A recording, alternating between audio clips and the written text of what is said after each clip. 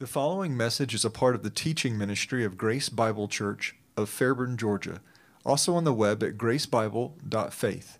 That's gracebible.faith.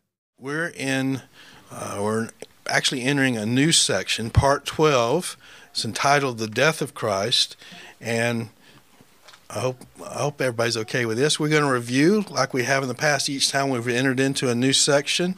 Again, one of the benefits of doing a study of the life of Christ is just to get a framework as you read through the Gospels on your own, just to have an idea of where you can slot things through Christ's life and ministry. So I've tried to group these where they're easy to remember. I don't necessarily expect you to be able to recite them, but I've grouped them in such a way that at least it made it easier for me to remember. What is the very first of these 13 major periods in the life of Christ? No. Introduction to who he is. Okay, preview of who Jesus is. So that one kind of stands alone. And again, we're talking about John's Gospel, the first chapter, even talking about the pre-incarnate Christ and who he is and was and how he came. And it does talk about John the Baptist as his forerunner. Now, after that, it's three groups of four. So the first one, I think, is relatively easy to remember as long as you remember another person in addition to Jesus. Who is that? John the Baptist. So can somebody list off the four elements in that next group? And again, think sequentially, think chronologically. Birth of John the Baptist, or the early years of John the Baptist. Okay, so we got another birth before we get into the ministry. Okay, so you got the early years of John the Baptist, the early years of Jesus Christ. Ministry of John the Baptist. Right, the public ministry of John the Baptist, and then? The ministry of Jesus. Okay, so you got the end of John's ministry and the beginning of Christ. Again, just think about John the Baptist and kind of what his association is with Jesus. He was born first. His public ministry began before Christ, necessarily, because he was the forerunner of Christ. All right, so the third group of four, well, it's the second group of four, but the third in the 13 periods has to do with what's one key word that you can remember to kind of remember what all four of these relate to? It has been a long time, and that's why we're reviewing. Plus, no, the ministry would be more the second group. It's really, the third group is about, no, not as far as the titles.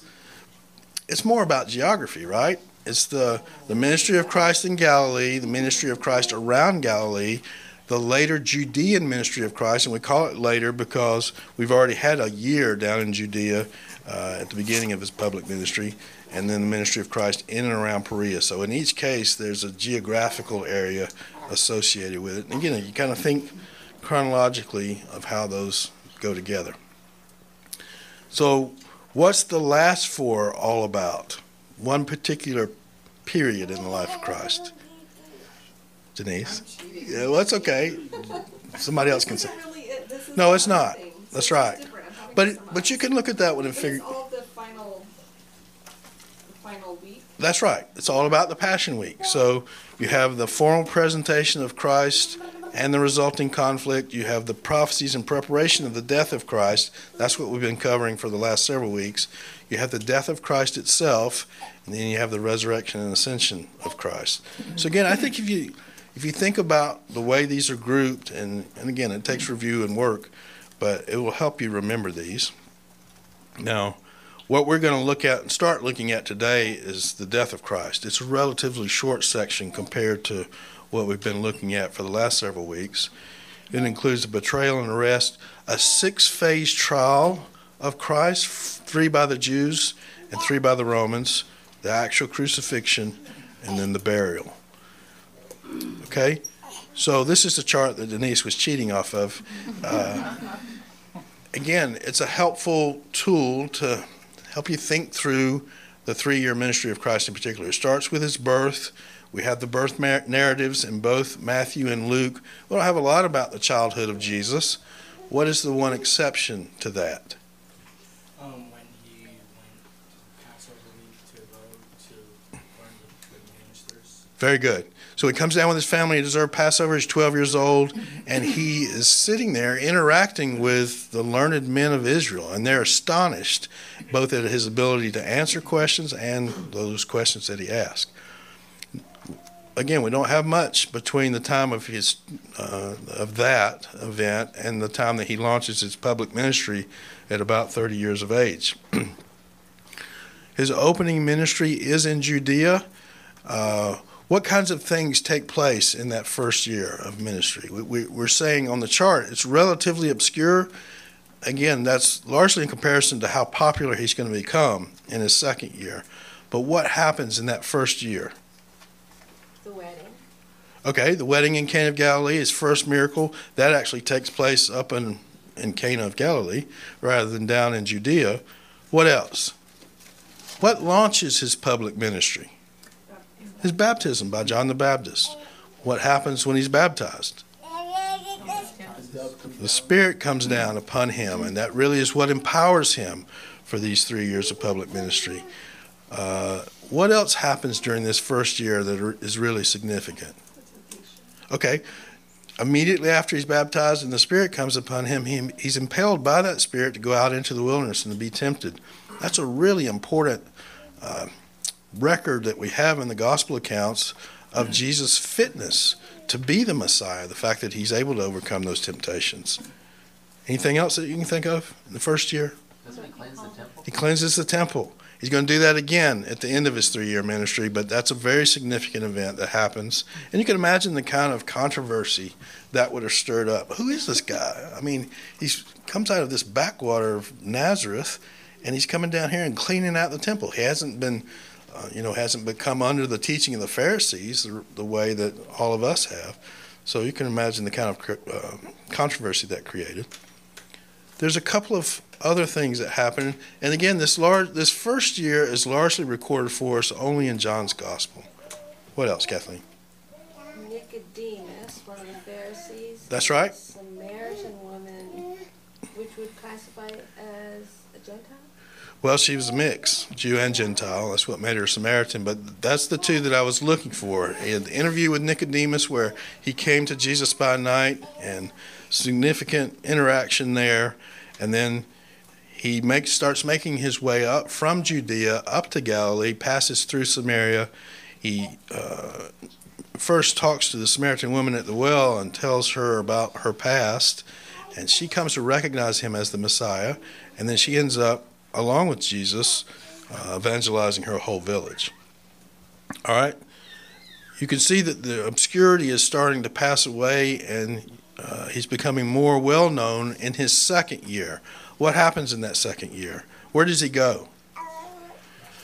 Goes back to Galilee, and he's going to be up there for about 14 months in Galilee proper, and then still in that area around there. And what is the thrust of his ministry? What's he doing? Healing people? He's healing people. What is that? What is the purpose of his healing people? To verify who he is. To demonstrate who he is. And who is he? He's the Son of God. He's the Messiah. Excuse me. And he's proclaiming the nearness of the kingdom, just like John the Baptist said before him. Remember, he came at one point back to his hometown of Nazareth, and at first they're marveling at the words that are falling from his lips. But in just a little while, they're ready to throw him off the cliff. And right, Daniel's prophecy made them think that this was about the time he would arrive. And every Jewish mom was kind of hoping their child would be the Messiah. So, at least, I think the latter statement is true. They were looking for Messiah. They knew that at least 69 of the 70 weeks, that was coming close to an end. I don't like the exact year, but they're like getting very expectant. Yes. That he could come. I think that's fair, largely because of the different Gentile kingdoms that had already come and gone, and now they were in the Roman Empire, and they were looking for a Messiah to come. You had that 400-year period where there had been no prophet from God, and John the Baptist is the one that interrupted that. And certainly there was an expectation built up after John came and said that he was, that the Messiah was coming, that the kingdom was near. Okay. Sure. Okay. The ministry of John the Baptist, that called in all the believing remnant. It called in the believing remnant that were... As well as made the Sanhedrin check it out to see if it could be the Messiah. Yeah, you certainly had some Pharisees that were coming out to be baptized. Remember what John the Baptist said to them, who warned you to flee from the coming wrath? So it was, John the Baptist, we talked about him, he was a very hardy character, and he was calling it the whole country, but certainly the ones that were already holding to the hope of coming Messiah and were already believers, the believing remnant like you talked about, they would be the first to come, I would think, but there would be others to come as well. So I was reviewing that, and it says that John was doing what he was doing so he could point out the Messiah. That's right. He was doing the work of preparing the way for the coming of Messiah.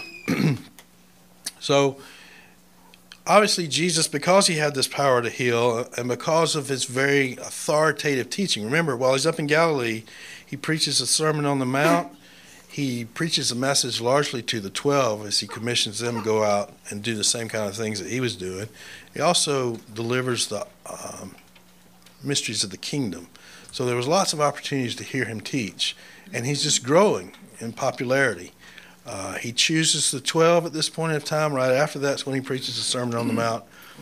But there's a certain point at which he leaves Galilee, not forever, not for good, but he starts going into the surrounding areas to preach. And at that point, we're entering into the third year of his ministry. And what is his focus there as opposed to what he did in the second year? Preparing his disciples. Exactly. He's chosen the 12. They've already been learning from him over the course of his whole ministry, but he's really focusing on preparing them and also bringing them to the conclusion themselves and the conviction that he was indeed the Messiah of Israel. Remember, when they get to Caesarea Philippi, that's when Jesus asked them about who do they think he is, and Peter's the one that says, "Thou art the Christ, the Son of the living God." So that's for the first half of the third year, and then the concluding ministries. He's back down in Judea, particularly for the Feast of Tabernacles that John's Gospel talks about, and he's also in the surrounding area of Perea. I'll show a map that shows these areas.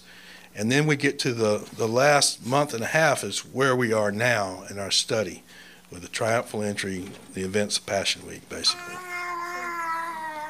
I apologize, I don't remember. Is when Matthew 12, when the Pharisees blasphemed the Holy Spirit, is that in the second year?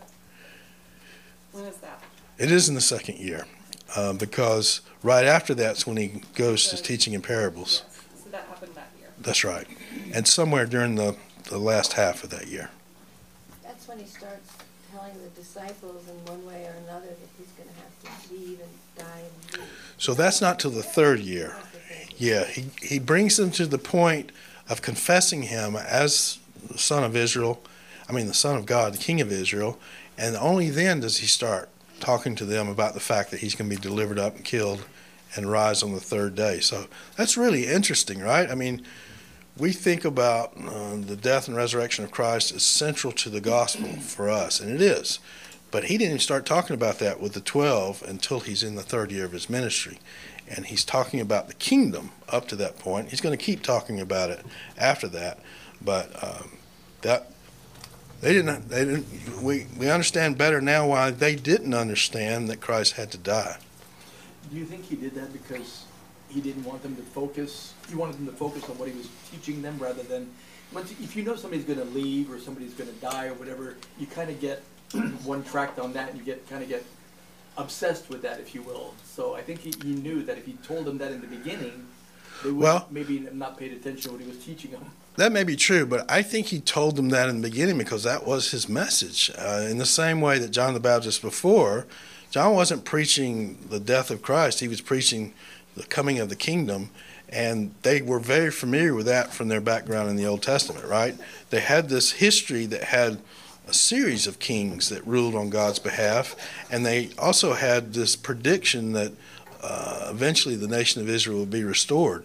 So the kingdom that they're talking about, both John the Baptist and Christ, is based on all that prophecy in the Old Testament. It was only after they reached the conclusion that Denise mentioned about Israel saying that he did what he did by the power of Satan and not by the power of God, that things started to change. And he started introducing these parables that talked about a new phase of the kingdom that wasn't foreseen in the Old Testament. And of course, that included his death and resurrection. That's not to say that, he knew that he was coming to die. I understand that. But that wasn't the thrust of his ministry for the first 2 years. Okay, so let's look now at it geographically. Again, I want you to just be really familiar with this map. Of course, he's born in Bethlehem of Judea. He ends up being raised in the city of Nazareth. His public ministry, the first year, is back down in Judea for the largest part. He does go up into Cana of Galilee to perform the first miracle. He ends up, after a year, leaving there, going up through Samaria, evangelizing the Samaritan women's village. He ends up in Galilee for about 14 months. Where does he go after Galilee? He goes around Galilee, and that's in the areas, more Gentile areas of Tyre and Sidon, Decapolis, and then it's at Caesarea Philippi that he brings the disciples to the conviction, with Peter being the spokesman for them, "Thou art the Christ, the Son of the living God." So after that, he comes back down. He ministers in both the areas of, he's back down in Judea, and this is where the later Judean ministry of Christ takes place, particularly at the Feast of Tabernacles. He ministers in Samaria and Perea. And then there's a certain event that happens in Bethany that changes everything. Or I shouldn't say changes everything, but it's a very significant event. Anybody know what that is? Jesus raised Lazarus. Very good. He raises Lazarus, and the Jewish leaders all of a sudden acknowledge that he is the Messiah, right? No. What is it they want to do? They want to kill him because they want to kill both of them. Jesus, because he's starting to he's even raising people from the dead, and they're afraid that they're going to take away their nation and the religious leaders' authority. They want to kill Lazarus because he's evidence that he's raised somebody from the dead. So Jesus leaves Bethany. He goes up to Ephraim and then back up through Samaria. He goes up to Galilee just for a short period of time, basically to hook up with the other pilgrims that are coming down for Passover. And then he makes his way back down to Bethany. He's back in Bethany at this point because that's where Mary, Martha, and Lazarus live. So that's the big picture overview that we've done. This is the city of Jerusalem where all the events of Passion Week take place.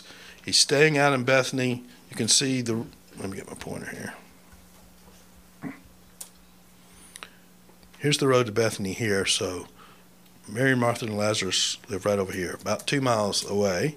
And we talked about how he comes in on this road for the first 3 days, at least the first, Sunday, Monday, Tuesday. The first day he comes in, it's the triumphal entry. He comes on into the temple and heals the blind and the lame, and then goes back out to Bethany. The second day he comes in, there's a fruitless fig tree that he curses, and he uses that as an illustration of Israel's coming judgment. He also turns down the request of some Greeks to see him, and we believe that's an indication of the nearness of his crucifixion, resurrection, and the fact that the gospel's not going to go out to the Gentile world until after that takes place. What happens on on Tuesday? He comes back into the temple, and what takes place on Tuesday? I'm sorry, I didn't catch that. He cleanses the temple. Is that Wednesday? Is that Monday or Tuesday? I think it's Monday. Tuesday is what else happens on Tuesday? That's when he answers questions.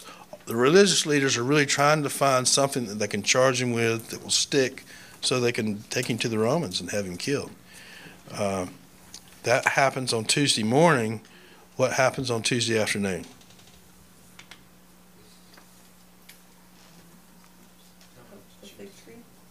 No, fig tree was earlier.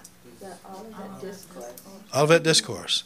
So he's had this difficult confrontation with the religious leaders on Tuesday morning. Cheating back here. Well, I'm trying to give you all kinds of hints. See, he's over here. He's over here at the Mount of Olives. And it's a really good view of the city of Jerusalem. And he starts talking about the events that are going to precede his second coming. Okay, what happens on Wednesday? Judas makes arrangements. We really don't have much of a record of anything that Jesus and the 12 are doing, but we believe that's the day that Jesus makes arrangements to ultimately betray Christ. No, I'm not cheating this time. They didn't want to kill him on the Passover, right? Why? You're talking about the religious leaders. Yeah, because the crowds would be there. That was the main thing. They didn't want to do it during the feast because of the crowds.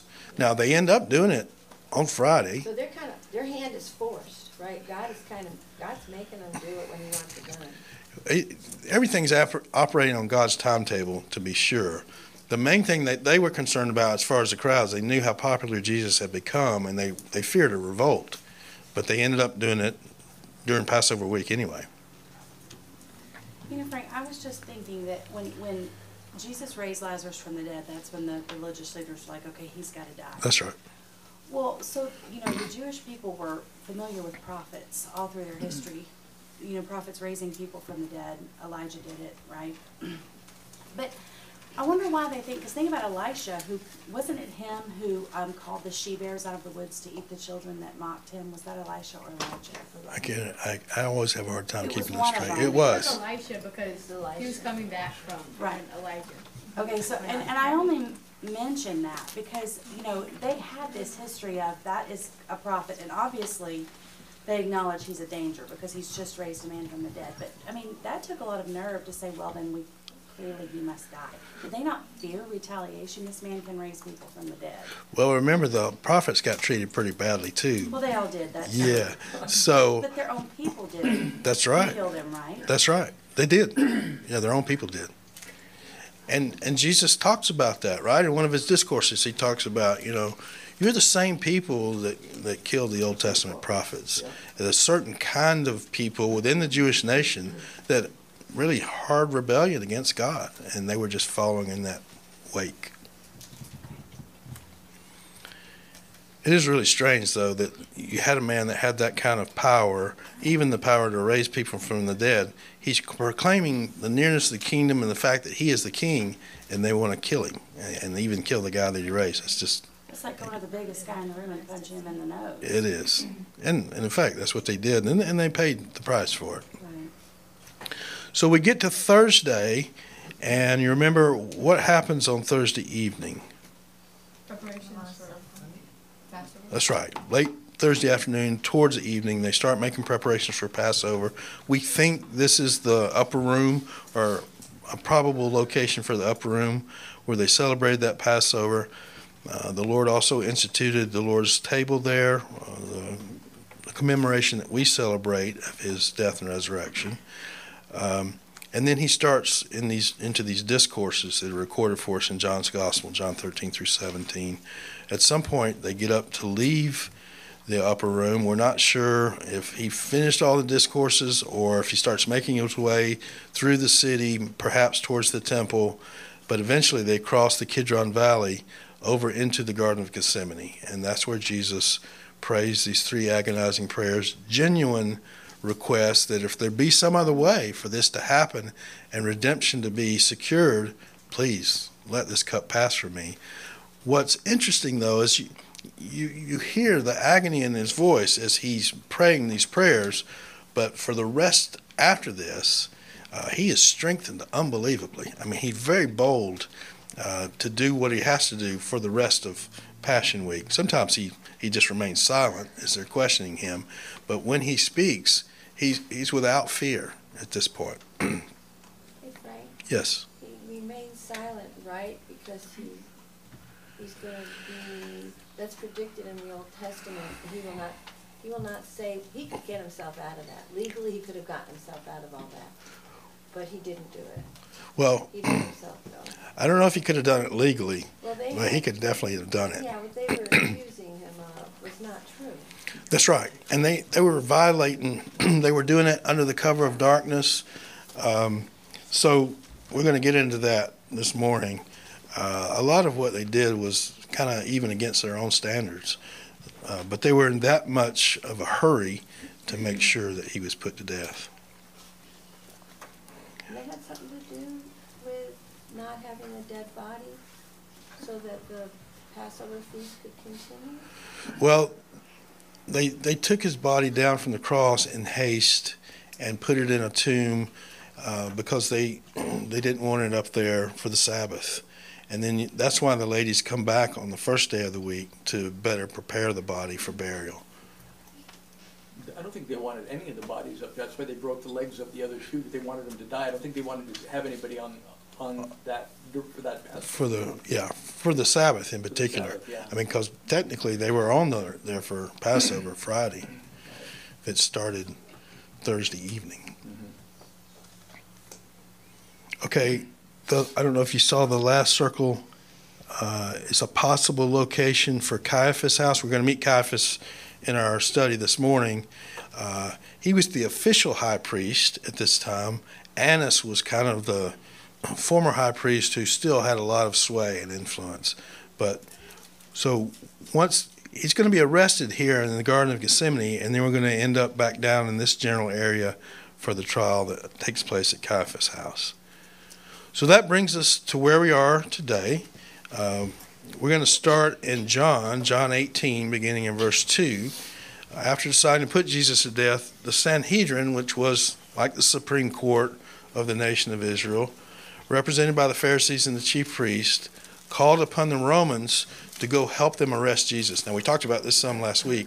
John's the only one that mentions a Roman cohort, but you can imagine, why would they want to take the Romans out there with them? They're not allowed to, I don't think, arrest or put anybody to death without the Romans' permission. They couldn't do it. It was Okay. the Romans who had to do it for them. So they definitely couldn't put anybody to death, and that's why they ended up having to go to the Romans and talk to them about having him crucified. They could have conceivably, I think, gone out and taken Jesus into custody, but what's a possibility if they do that? The people were involved. Okay, well, part of the reason they do it under the cover of night is the crowds don't know what's going on at this point. So that's why Judas took the opportunity he did. He knew where Jesus was likely to be, and he goes out there to get him. But think about this. I mean, you not only have Jesus, but you've got 11 others that you don't know how they're going to react to this. And we see that Peter even took out a sword and cut off the ear of the slave of the high priest. So they go overpowered. They go with more manpower than they need to make sure that they're not going to have any trouble. Now, a Roman cohort is normally 600 men. The same term is also used for a detachment of 200 men. I don't think it's likely that they took 600, but 200 is not outside the realm of possibility. And again, they did it just to make sure that they're going to be able to take Jesus into custody without an issue. So let's read there, John 18, beginning in verse 2. Now Judas also, who was betraying him, knew the place, that is, the place of the Garden of Gethsemane, for Jesus had often met there with his disciples. Judas then, having received the Roman cohort and officers from the chief priests and the Pharisees. So that term, officers, is talking about Jewish officers that helped guard the temple or had administrative function in the temple, and even guards for the chief priest himself. They came there with lanterns and torches and weapons. Now, you got to keep in mind, it's dark. They don't have street lights the way we have them today. So they had to have these kind of things. They're going up the side of a mountain and into a garden where there's not a lot of light. Jesus, therefore, knowing all the things that were coming upon him, went forth and said to them, "Who do you seek?" They answered him, "Jesus the Nazarene." He said to them, literally, "I am." Now, we see that phrase appear a lot in John's Gospel. We've already talked about the connection that it has with the name of God from Exodus 3:15. It would also be a way of acknowledging, you're looking for Jesus, I'm him. and Judas, who was betraying him, was standing with them. When therefore he said to them, I am, they drew back and fell to the ground. Now, why would they do that?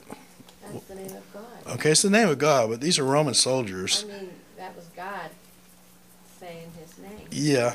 I mean, he did this before, right? Earlier in John's Gospel, and they didn't necessarily fall to the ground. He told them at one point, before Abraham was born, I am. So he's doing it to show them he's letting them take him? I don't really know why they fell to the ground, to tell you the truth. I'm just saying, well, you remember there was a point earlier in John's Gospel where the Pharisees had sent folks to arrest Jesus, and they came back and said, what did they say? They didn't arrest Jesus at that time either. What did they say? No one's ever spoken like him. Exactly. Let me read that, just to give you a little more of the context. This is in John chapter 7. Many of the multitude believed in him, and this was after the resurrection, after the raising of Lazarus, I believe it was. And they were saying, when the Christ shall come, he will not perform more signs than those which this man has, will he? The Pharisees heard the multitude muttering these things about him, and the chief priests and the Pharisees sent officers to seize him. I don't think this is Lazarus. This is a different situation. But later in chapter 7, he says, there arose a division in the multitude because of him, and some of them wanted to seize him, but no one laid hands on him.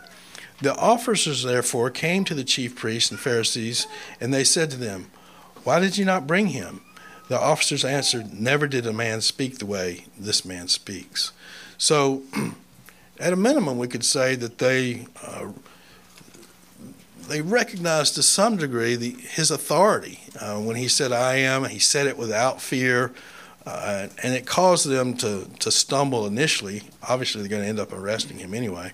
I've always thought for a long time that they were falling down at the mentioning of the name of God, but I'm not sure that the Roman soldiers would have had that kind of background or even that kind of reverence. They didn't have reverence.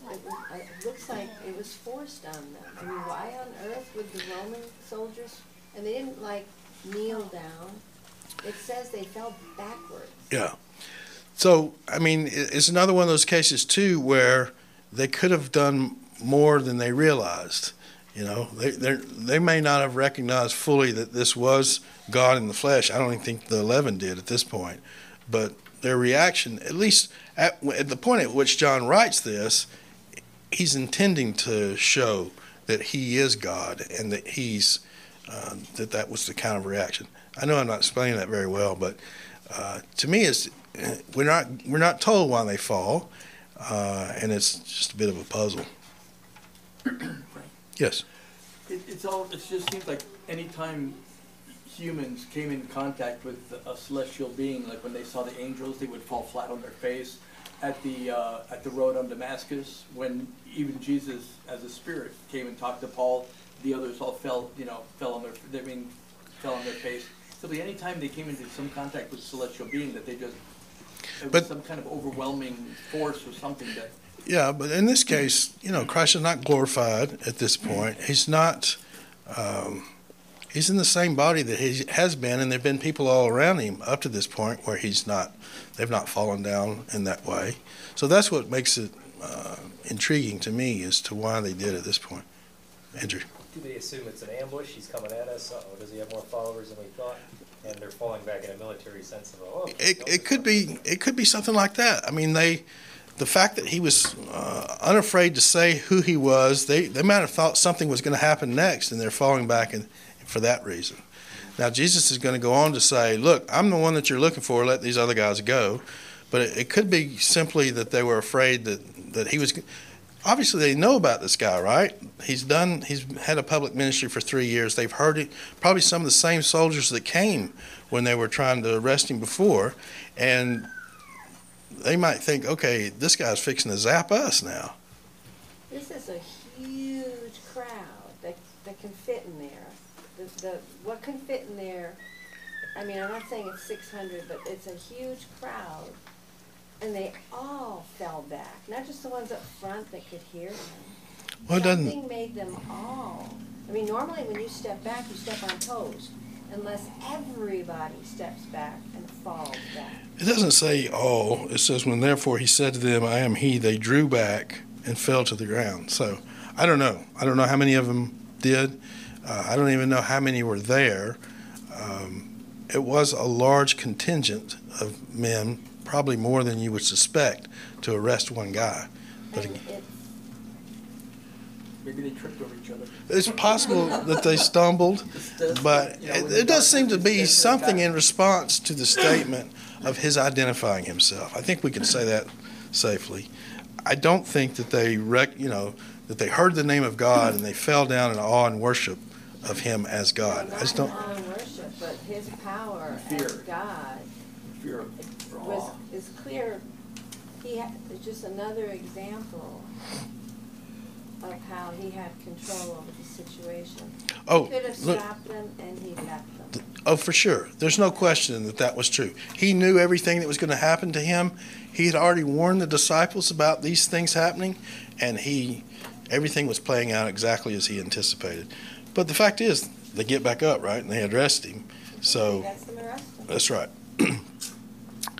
Again, therefore, he asked, whom do you seek? And they said, Jesus the Nazarene. Jesus answered, I told you that I am. If therefore you seek me, let these go their way, that the word might be fulfilled which he spoke. Of those whom thou hast given me, I lost not one. Remember, that was Jesus himself saying back in John 17 in his high priestly prayer.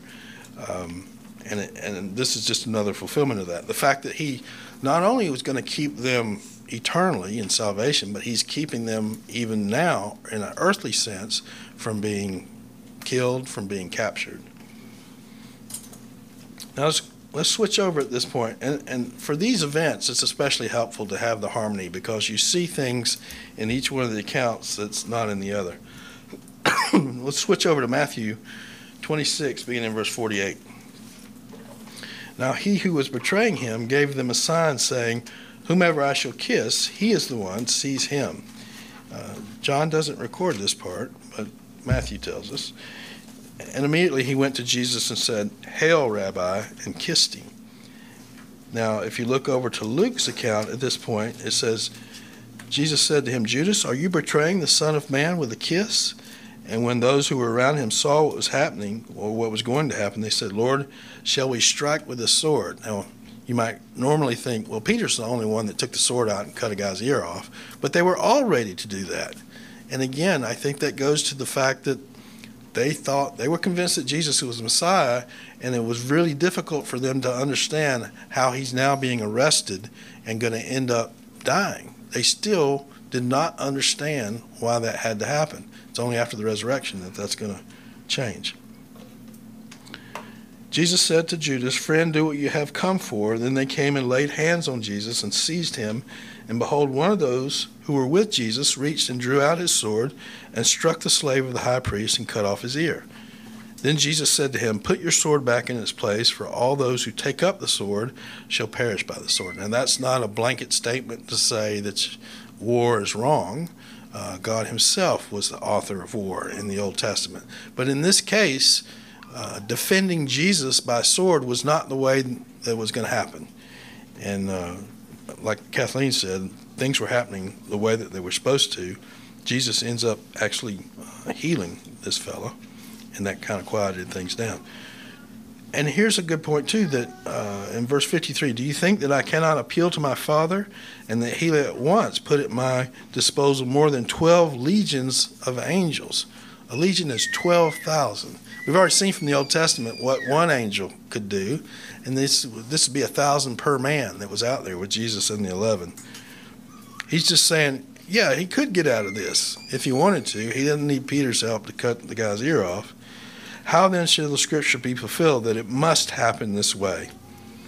At the time Jesus said to the multitudes, Have you come out with swords and clubs to arrest me as against a robber? Every day I used to sit in the temple teaching, and you did not seize me. But all this has taken place that the scriptures of the prophets may be fulfilled. Then all the disciples left him and fled. So on the one hand, he's protecting them. On the other hand, they're deserting him. And he told them that that was what was going to happen up front. Just as a side note, Luke who was a physician, is the only one that mentions the healing of the fellow who had his ear cut off.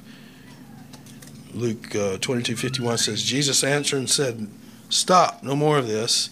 And he touched his ear and healed him. Okay? Now we go to the first of three phases of the Jewish trial. And this is at the home of Annas. Again, Annas had been the high priest up until 15 AD.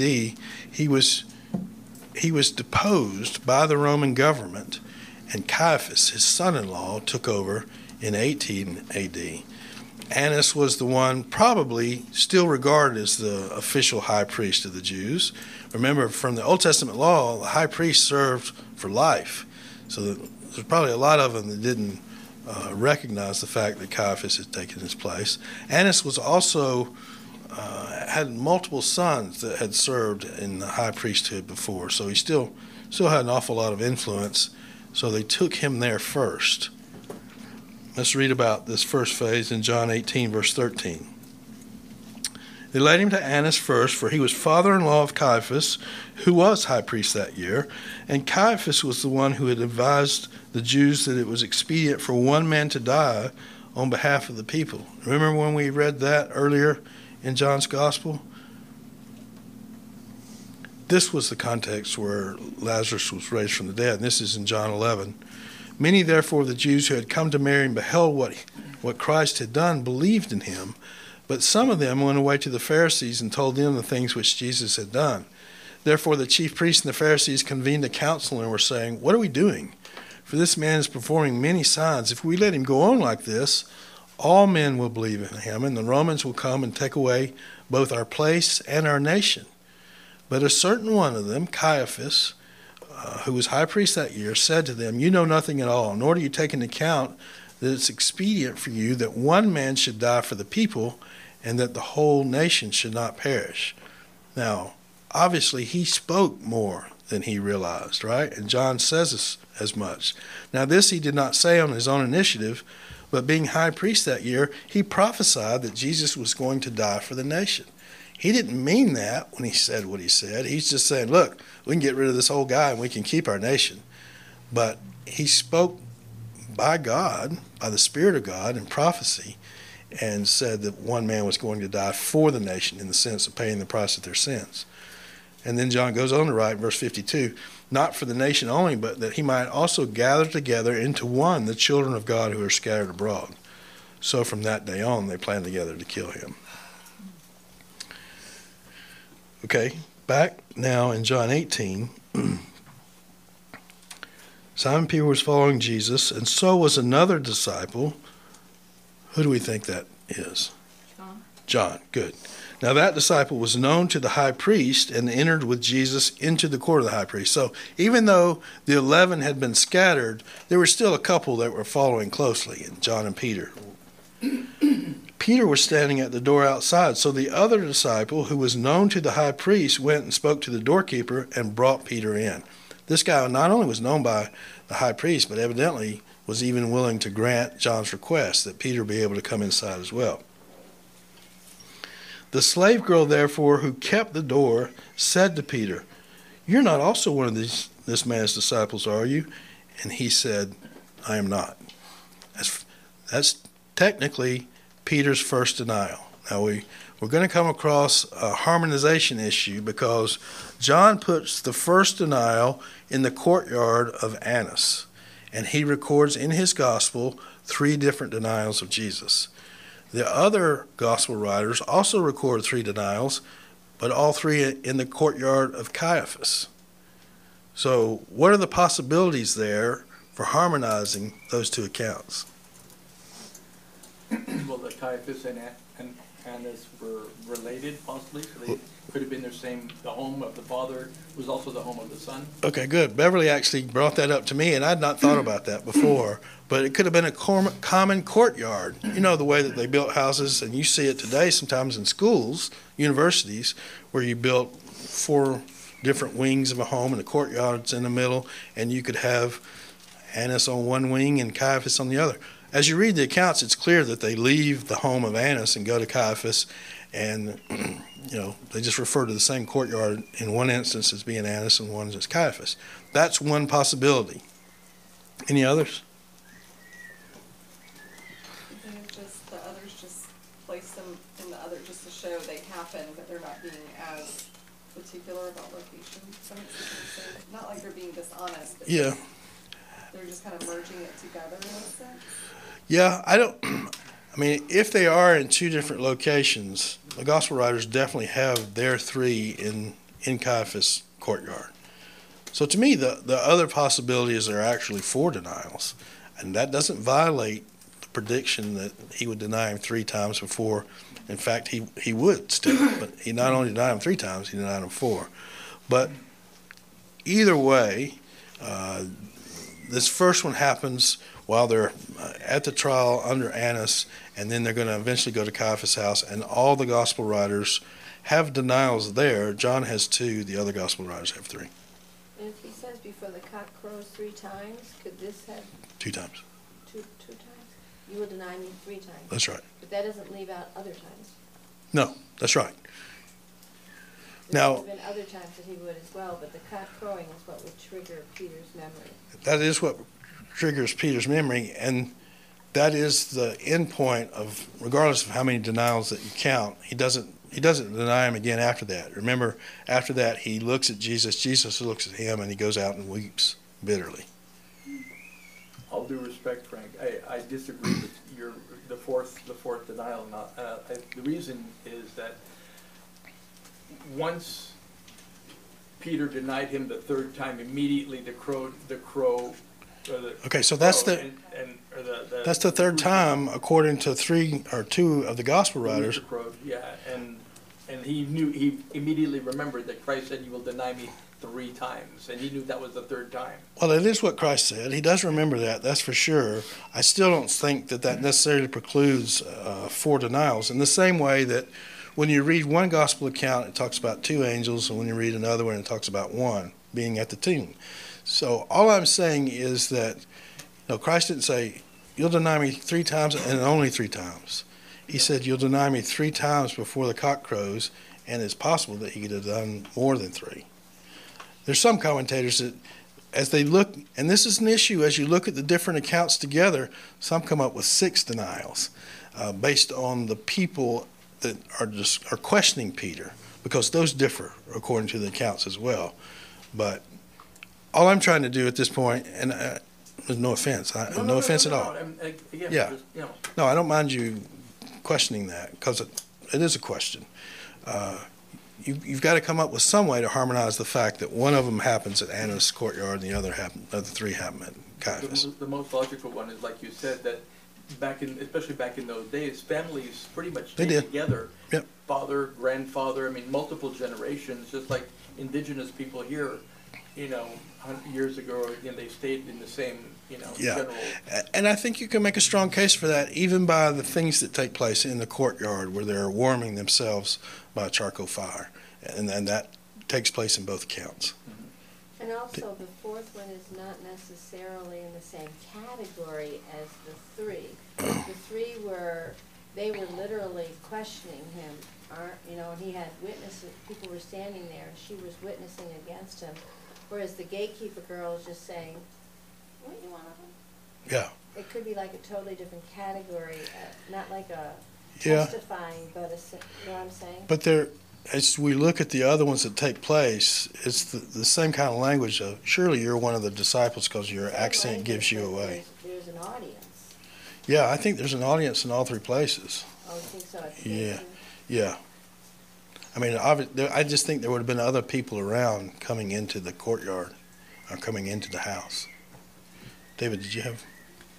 What would press me more toward Beverly's courtyard would be the restoration in the end of John there with the 3 restorations. That's a good point. So.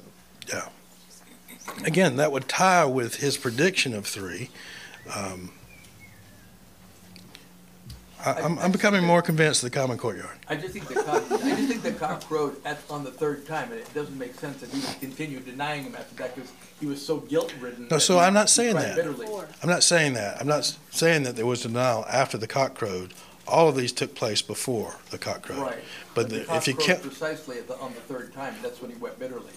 well, the third time in the gospel writers that only mention 3, it's when you combine the accounts that you get conceivably a fourth.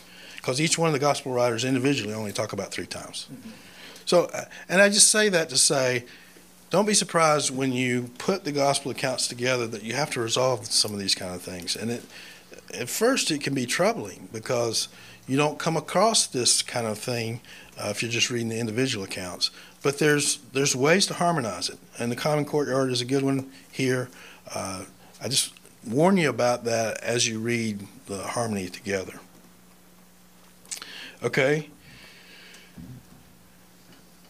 Verse 18, now the slaves and the officers were standing there, having made a charcoal fire, for it was cold. They were warming themselves, and Peter also was with them, standing and warming himself.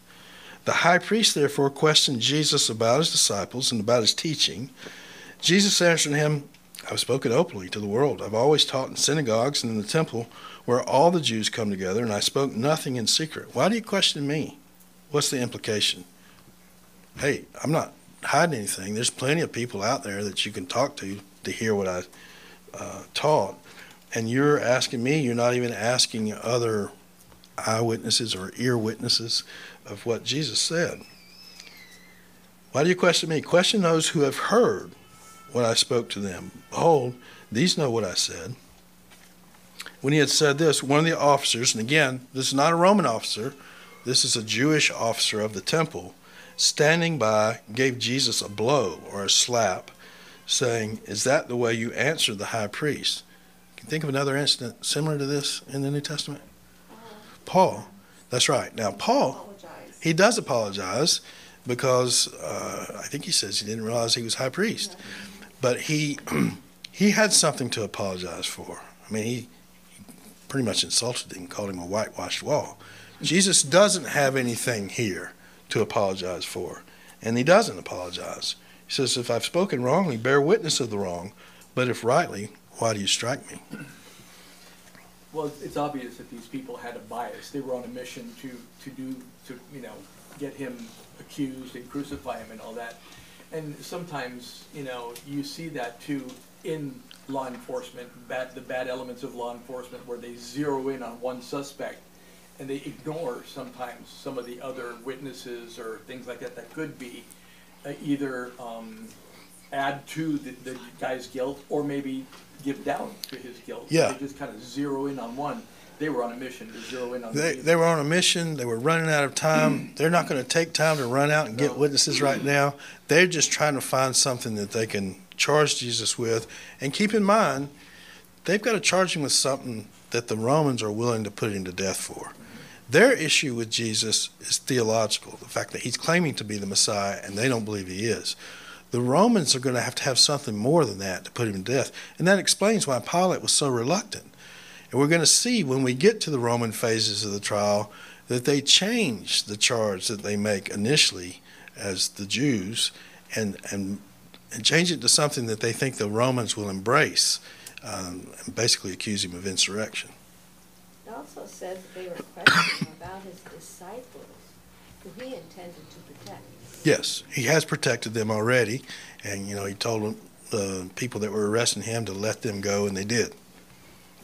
And didn't they break their own law by doing this at night, clandestinely like this? Didn't they used to have trials in the open where people could participate? Yep, and in fact they're going to do that here. They've already made up their mind, but after the sun comes up, they're going to have another trial just to make it legal.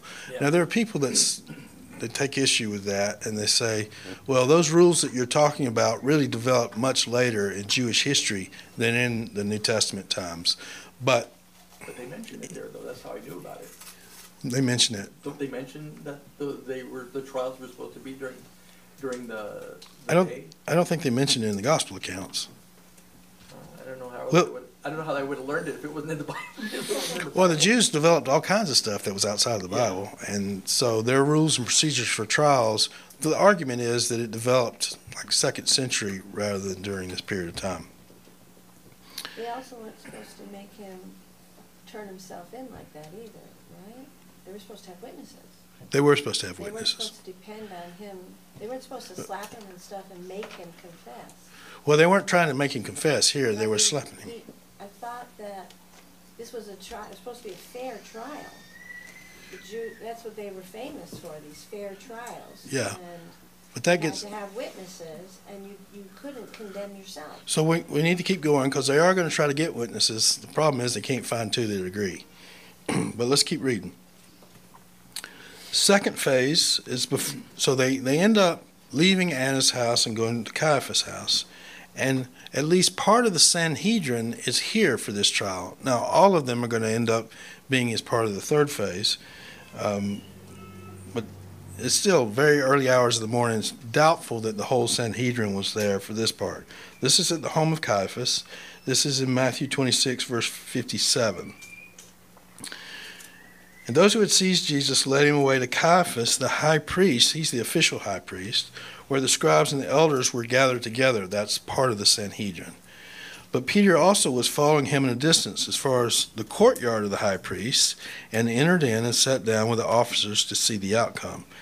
Now the chief priests and the whole council kept trying to obtain false testimony against Jesus in order that they might put him to death. Now Matthew is characterizing it as false testimony. Obviously, they're trying to come up with something they think will stick.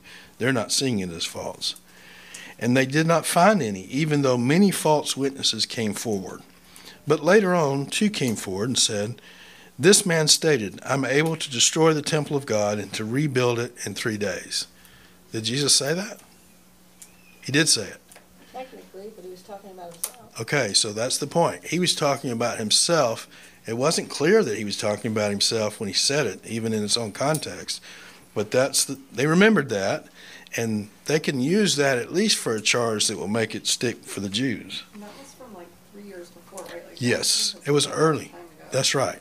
It was. It's in John chapter 2, I believe.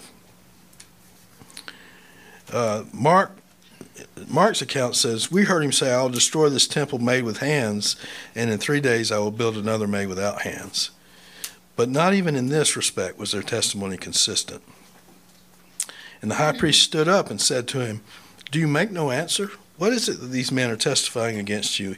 Jesus kept silent, and the high priest said to him, "I adjure you by the living God," it's a way of putting him under oath, "that you tell us whether you are the Christ, the Son of God."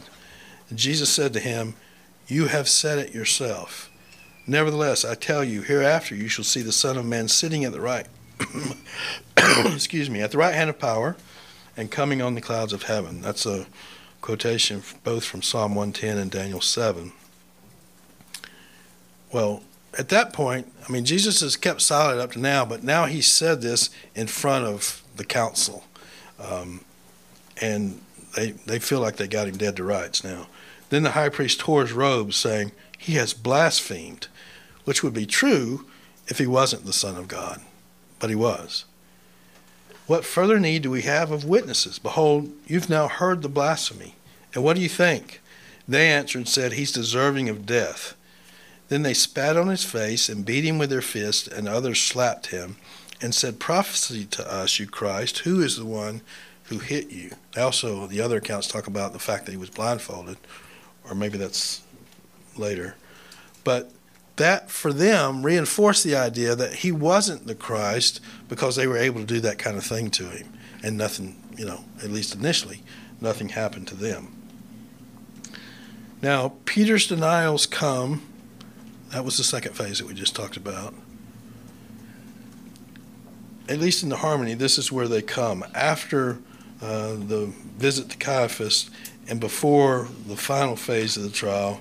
Let me just read through these quickly. I know we're getting close to the end of our time. But we'll see the three of these, 3 denials. 2 of them are to slave girls, and 1 is to a man who was standing by. I think I'll read out of Luke's account. We haven't read much of him this morning. So It says, after they had kindled a fire in the middle of the courtyard and sat down together, Peter was sitting among them, and a certain servant girl, seeing him as he sat in the firelight, so she got a little better look at him, and looking intently at him, said, this man was with him too. But he denied it, saying, woman, I do not know him. And a little later, another saw him and said, you are one of them. But Peter said, man, I am not. The man there is actually, and again, if you're comparing the accounts, that second one was also a servant girl. So you say, well, how can you call her man? Well, it was a neutral form of address to a stranger. It could work for a man or a woman. It's a woman there in 58, and then down in 60 it is a man. It's just a translation issue. After about an hour passed, another man began to insist, saying, certainly this man also was with him, for he is a Galilean too.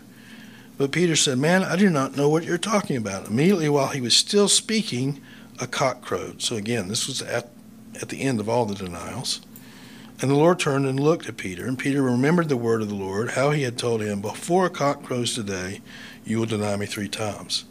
And he went out and wept bitterly. And the men who were holding Jesus in custody were mocking him and beating him.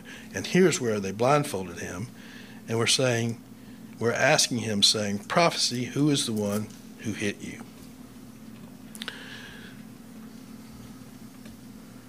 So now we come to the third Jewish phase, and this is before the Sanhedrin, and this is after the sun comes up, continuing in Luke's gospel.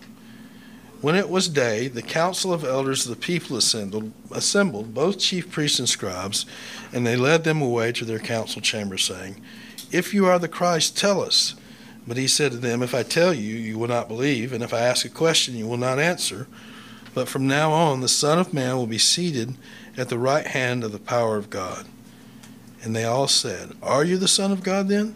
And he said to them, yes, I am. And they said, what further need do we have of testimony? For we have heard it ourselves from his own mouth. So that's the 3 phases of the Jewish trial. They ultimately get what they're looking for as far as something that they can charge him with. They're going to have to change that charge to make it stick with the Romans. But at least now, in their minds, he's claimed to be the Son of God, and they don't think that he is, so he's blasphemed. Next week, we'll look at first the remorse and suicide of Judas Iscariot, and then the 3 phases of the Roman trial that take place after the Jews bring him to Pilate. Okay, I know we went a little longer. I appreciate your patience and good interaction, good questions. Let's have a word of prayer and we'll be dismissed. Happy Mother's Day to all your mothers. Hope you enjoy the rest of your day. And don't forget about the picnic next week. I said dress casually, but maybe not too casually because we may do a picture with him. Would that work? Okay. So just bear that in mind. All right, let's pray together. Father, we thank you for Christ's resolve, for his firmness, for even when he's under a heat of intense pressure, he's speaking with authority. He's not denying who he is. And he is doing this despite the fact that his followers have scattered, and he knows what's coming as he makes this profession. He's enduring their beating, their mistreatment of him, even though he's completely innocent. And we thank you that he did that all the way to the cross, and that he conquered sin and death through the cross and through his resurrection. We thank you for just the opportunity that we'll have in the weeks to come to look at this again and to be encouraged and refreshed by the fact that Christ died for our sins, that you made him who knew no sin to be sin on our behalf, that we might become the righteousness of God in him.